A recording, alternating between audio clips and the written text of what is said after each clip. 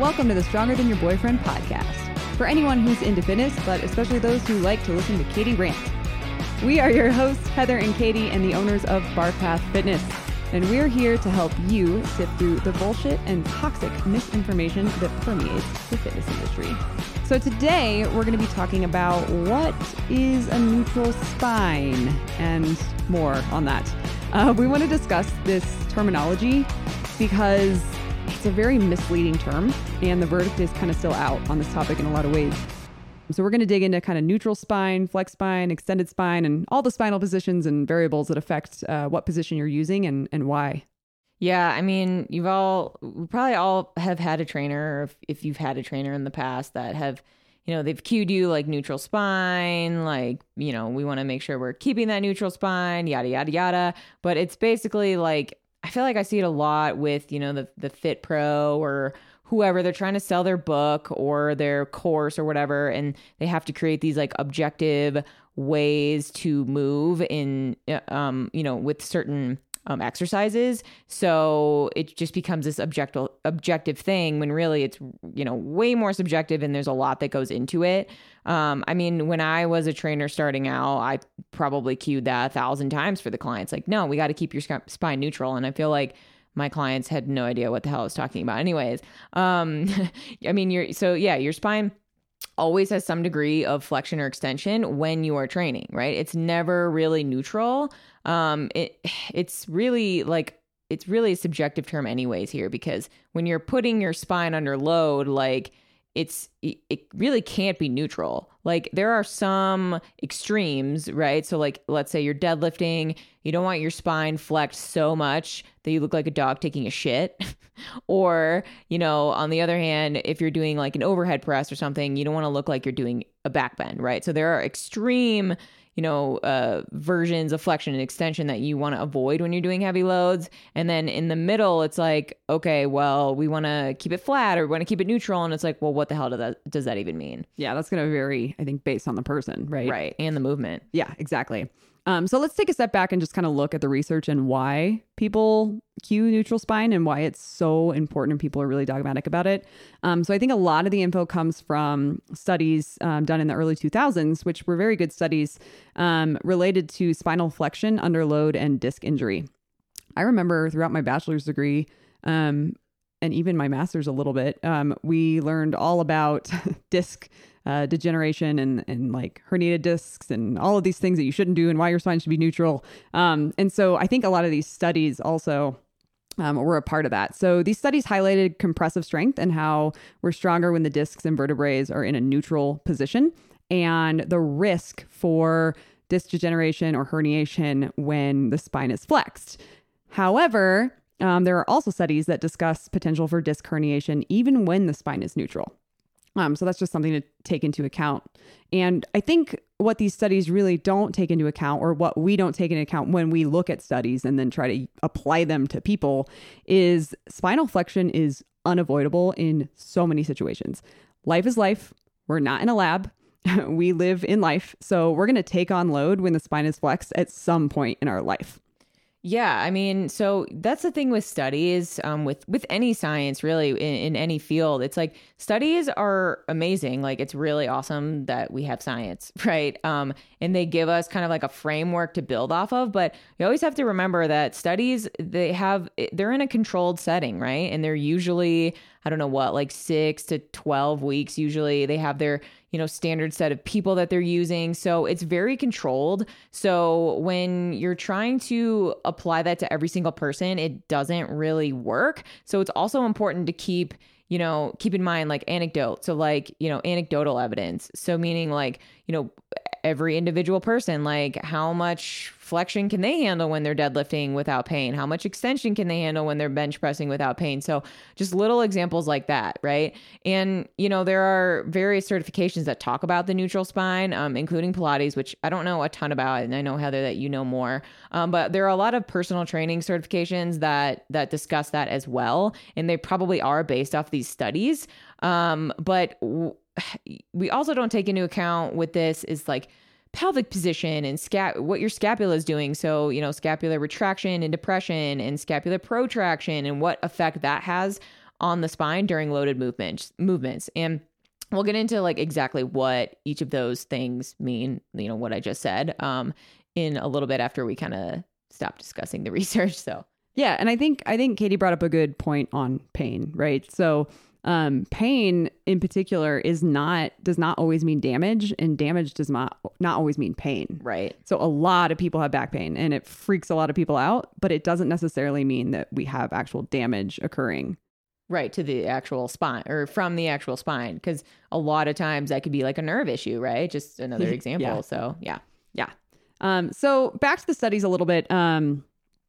I think what we can conclude from some of these, there is a new recent study I kind of want to talk about, but a lot of the older studies, some of the things that haven't been considered in that lab environment are what we mentioned, individual differences and where neutral is for each person, and how you can't really see that without really looking at their spine. And we don't have an x-ray machine when we are, training people. So I bet there's going to be an app in the future that can you can visually see I don't know, like an x-ray or something of someone's spine, and you can see, all right, your discs are all lined up, and all right, now it's time that day we can go for like a 1 rep PR or something. Yeah, we're claiming that app right now. So yes. Yeah. We're we got that. Anyways. Yeah. All right. And number 2, the other thing, when we're looking at these studies is, I think one of the big things, and this was the newer study that just came out pretty recently, talks about this, how adaptations that occur with spinal loading over time, which is what happens with most people when they're lifting weights and they're getting stronger. These studies don't take that into account. So when we do that, that's when we're reducing the risk for our injury with that spinal flexion underload. So just to elaborate on that, do you mean that so let's say that a person is doing like a deadlift or something and their spine is a little bit flexed and they don't feel any pain, like they can get stronger doing that movement with their spine flexed. So that means that is okay for them. Yes. Does that make sense? That's exactly what Right. So it's basically, you're just saying it's okay to flex your spine because you have no pain and you're getting stronger while doing it. Right. Or you can even train, and that's kind of where I'm going to go at the end of this is, my conclusion of all this is that you can train your spine to handle stress in a flex position under load with moderate intensities to start, for sure. Don't try and go do a 1 rep max or compete in a powerlifting meet and let's see how much I can flex my spine. Right. We're not going to Jefferson curl at the meet on the platform, right? No. Yeah. But we are going to incorporate Jefferson curls in your training. Exactly. In order to, to build that up. Right. So that's kind of what I'm saying. And that's what this recent study that was published in the International Journal of Sports Physical Therapy, I believe it was 2021. It might have been early 2022. It discussed the reality that we should be taking a clinical framework of when we look at back issues, calm the tissue down, build the tissue up, and improve work capacity. And I love this because this is exactly what my physical therapist is helping me do. Shout out to Christina in Denver. Christina. She's awesome. Pelvic Floor PT. Yeah, Inclusive Care is the name of her company. So she's awesome. Yeah, shout out to Inclusive Care. So Christina is awesome because she is helping me. The first thing we did when I walked in with my back pain, which I've had back issues for a long time, and I kind of know why, and I kind of have a theory of why they're coming upon me now versus when I was competitively lifting and being more consistent. But Christina is helping me kind of discover, all right, step 1, let's calm the tissue down, right? What's going on and how can we tell it to chill out so that you get out of pain? And then methods to help reduce that pain over time. And most of it involves movement, right? And exercises. And then we talk about how to build back up and what movements I should start with and how to progress over time. And then the plan to build and build that work capacity so that when I do lose position again, which is inevitable because at some point I will, I'm going to be ready for that with the plan that we have. I want to ask you why. I think you should elaborate on what your theories are on why you have had this continual back pain, because I think it would be really valuable for people to understand where you've been with this and also the process you just discussed, with, reducing the pain and getting better. Yeah. I think this is a good subject. Long story, but we're going to get it in here. Okay. So I personally, and my therapist has kind of agreed that I'm probably correct in some of this, for sure. I have been teaching group fitness for a very long time, 2007, I think I started. So, and that was, repetitive movement over time, not really getting stronger in anything, demonstrating on one leg. Typically, I would demonstrate on my left leg, which is my non-dominant leg because I was facing people, and then walking around while everybody else did the other leg. So my right leg wasn't getting as much attention. So that's, issue number one. And I would just like to say a lot of these group fitness classes are a lot of, for lack of better phrase, stupid movements. Like they're just jumping around. Hey, not mine actually aren't. strength training. No, I know you do a lot better, but there's still only so much you can do in a group fitness class. So. Well, it's true. You're doing fitness entertainment, right? Yeah, like, and people it's like want the 50,000 people reps. need to be entertained, and they want something different every time. And trainers, we know that is not how it works, right? That is Right. not effective. Yeah. So it's really hard as someone who like is a good trainer and then like trying to bridge that gap between entertainment and smart Yeah. movement. But I try. Kind of. Yeah. You did the best that someone Do can the best do, I I can. think. I did my best. Yeah. Okay. Anyway, so where was I? Oh yeah. Okay. So group fitness. I think that's kind of step one, like issue number one, if you will. And then when I first started powerlifting, when you get into it, it's a super exciting sport. You really want to go hard. You're trying to get your mindset right. There's all these things, and you may not pay attention to the little things that matter.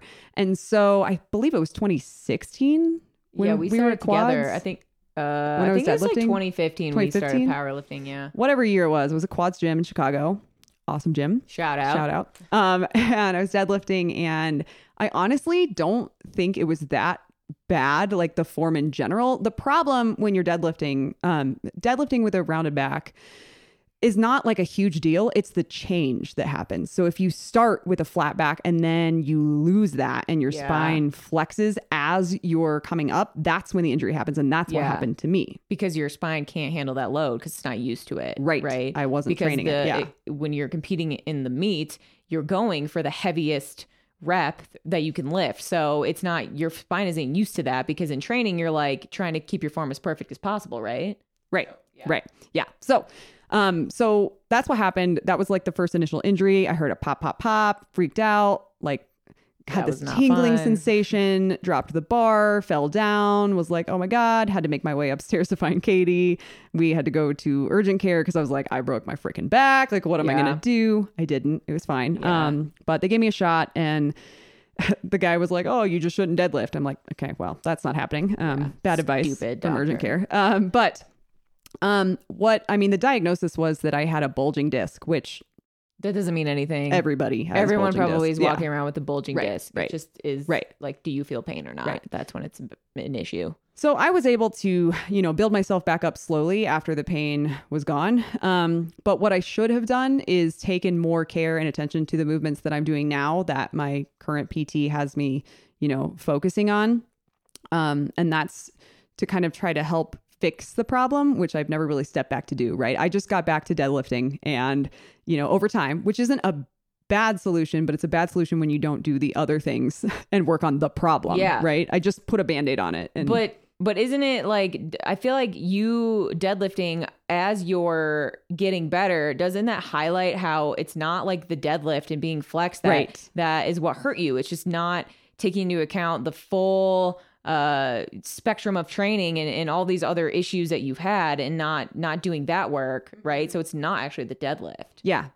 and flexing your spine. Right. And so I think when I went to what happened this time with my back, just so you know, so over time I was able to progress my deadlift, broke some of my records, blah, blah, blah, competed for 7 years. And once I hit that American record last year, I was like, okay, I think I'm retired for now because my body's breaking. But here's the thing, like I would have this recurring back pain whenever I went too hard, right? I would feel it for maybe 24 hours, some nerve pain in, my right glute, right leg, right low back. But I knew that it was going to be okay. And I knew what to do. And so, 24 hours later, I was fine. I could go back to training. What happened this time recently with my back is I switched careers. I quit powerlifting. And what happened was I got very busy and I stopped prioritizing my consistent resistance training. And because of that, this happened without even lifting. This wasn't like this last time. It wasn't a lifting injury. It just started hurting one day after a hike. After like a long hike we went on. After a long hike, it just started hurting. And the pain progressively got worse for 10 days. It was so bad. And I could barely move those first few days. It was terrible. And I was trying to do all these little movements and things. And finally, I went to Christina and she helped me kind of figure out what hurts, what doesn't, what we think's going on. And I told her my theory. And my theory is that while I was powerlifting, yes, I was probably putting excessive amount of load on an issue that I already had with my spine, with my muscles, with my hips, everything. However, because I was consistently resistance training, I had some protective factor there that was keeping me from actually feeling the pain or, making the injury worse. Yeah. And when I stopped consistently resistance training, that's when I got hurt, like really hurt. And that's when I felt it. And that's when the pain really, really hit me because I wasn't doing the things that protect me.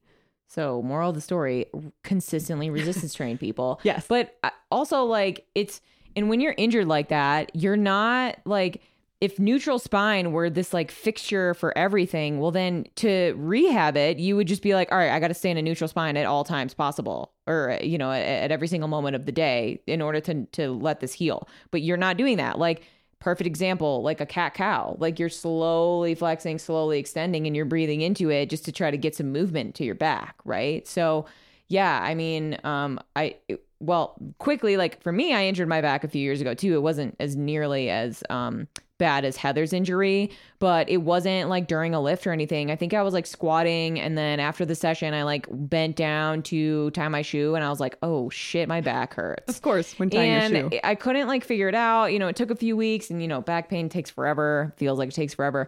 But I finally went to a physical therapist, and they had me doing press ups, which is essentially because going into flexion hurt my back.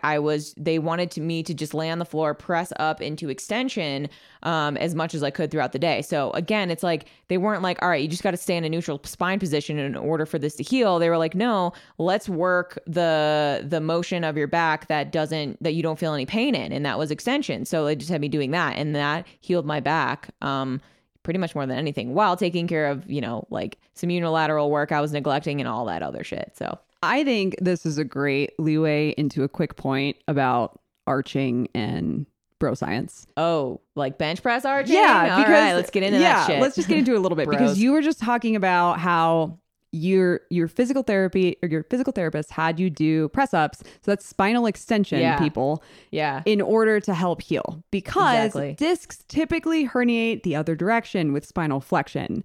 And so what I think is hilarious that most people, okay, let's just say bros on the internet. That could be women too. And like some women are bros about this too. And anybody can be a bro. Gender does not apply to bro. We'll go on, someone's video of someone with a really nice, I'm going to call it nice, awesome, big bench press arc, and usually this is someone who's an extremely well-established powerlifter, who have records, who definitely know what they're doing. It's been years for them to build this up. And they're like, you're gonna hurt your back. Yeah. And honestly, most of the time, it's a fucking dude talking to a woman. Like, you're gonna hurt your back. Like, if this is you, literally shut the fuck up and leave. Like, I hate you. But the point is, right? Like, we just showed that, discs usually herniate the opposite way in spinal flexion, and spinal extension is used to kind of help with alleviating that pain. So not that you can't hurt your back in spinal extension, but like it's much less likely. So find something else to yell at people about. Yeah. Like there are like, okay, you've seen like someone like some freak who's like literally doing a back bend and they're bench pressing. It's like, okay, but hey, their spine can actually handle that. If they can like basically do a back bend and they're like bench pressing, like maybe they're just strong enough to do that. But like, if you think about a bench press, it's just so funny. Like, if you're not arching your back a little bit, you're probably doing something wrong, and you're probably going to injure your shoulders because you're not retracting your scapulus. You're not protecting your shoulders.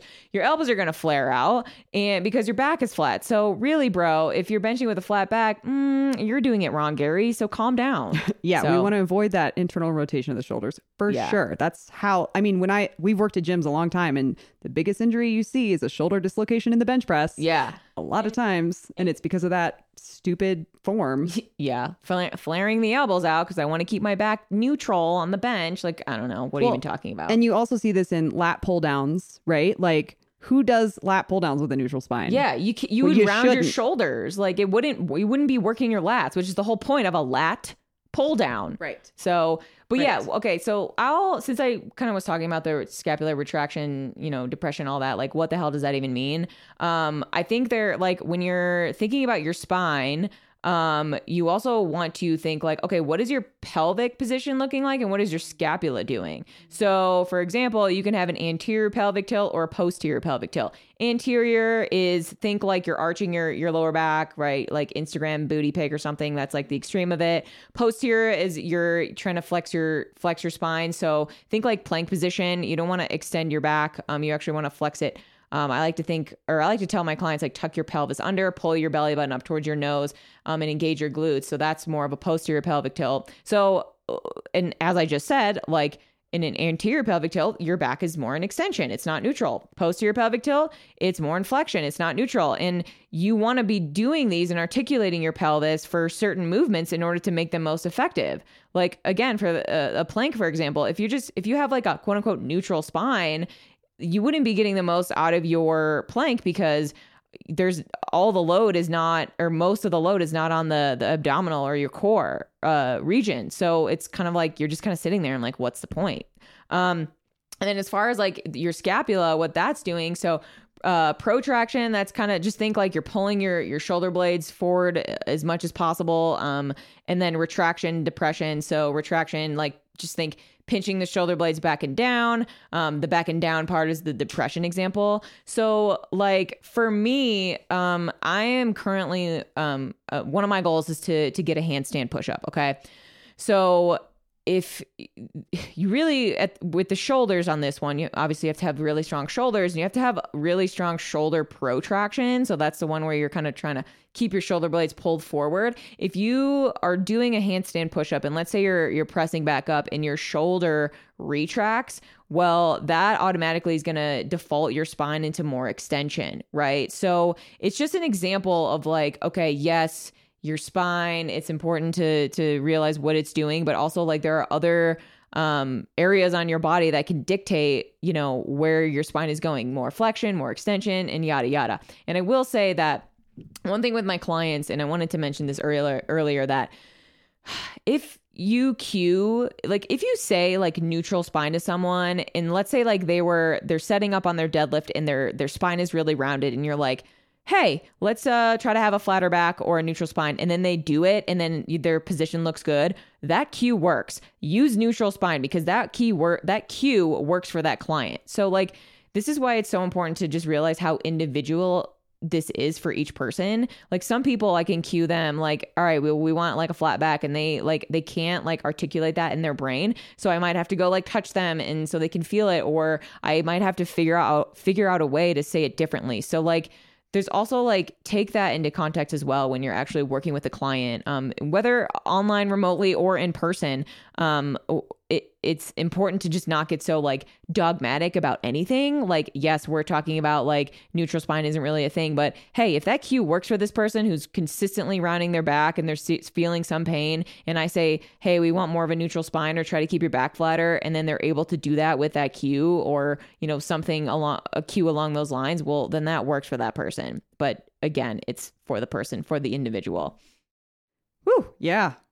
Snaps. Yeah. All right. Snaps to that. So yeah. I mean, I do think that when we first started, we had our things that we were like, oh this is the way. This is the thing that was do. That was like my first 3 years as a trainer. Oh yeah. And it's like I would say the more experience you get as a trainer, the more you realize that you don't know. And like, then you look back and you're like, wow, that was kind of shitty. And honestly, I didn't like hurt any of my clients, and I still, they had a lot of progress with like strength gains, but it was like, I really didn't need to worry about so much of this little tedious shit, as I really thought I needed to. So, right. It kind of reminds me of that term or that thing where it's like, okay, when you get that saying where when you get your bachelor's degree, like you think you know everything, but then you get your master's degree, you realize you don't know anything. And then you get your PhD and you realize nobody knows anything. Yeah. Like, I feel like that's the progression of experience as well, not just degrees, pretty right? much. So definitely that's why, like,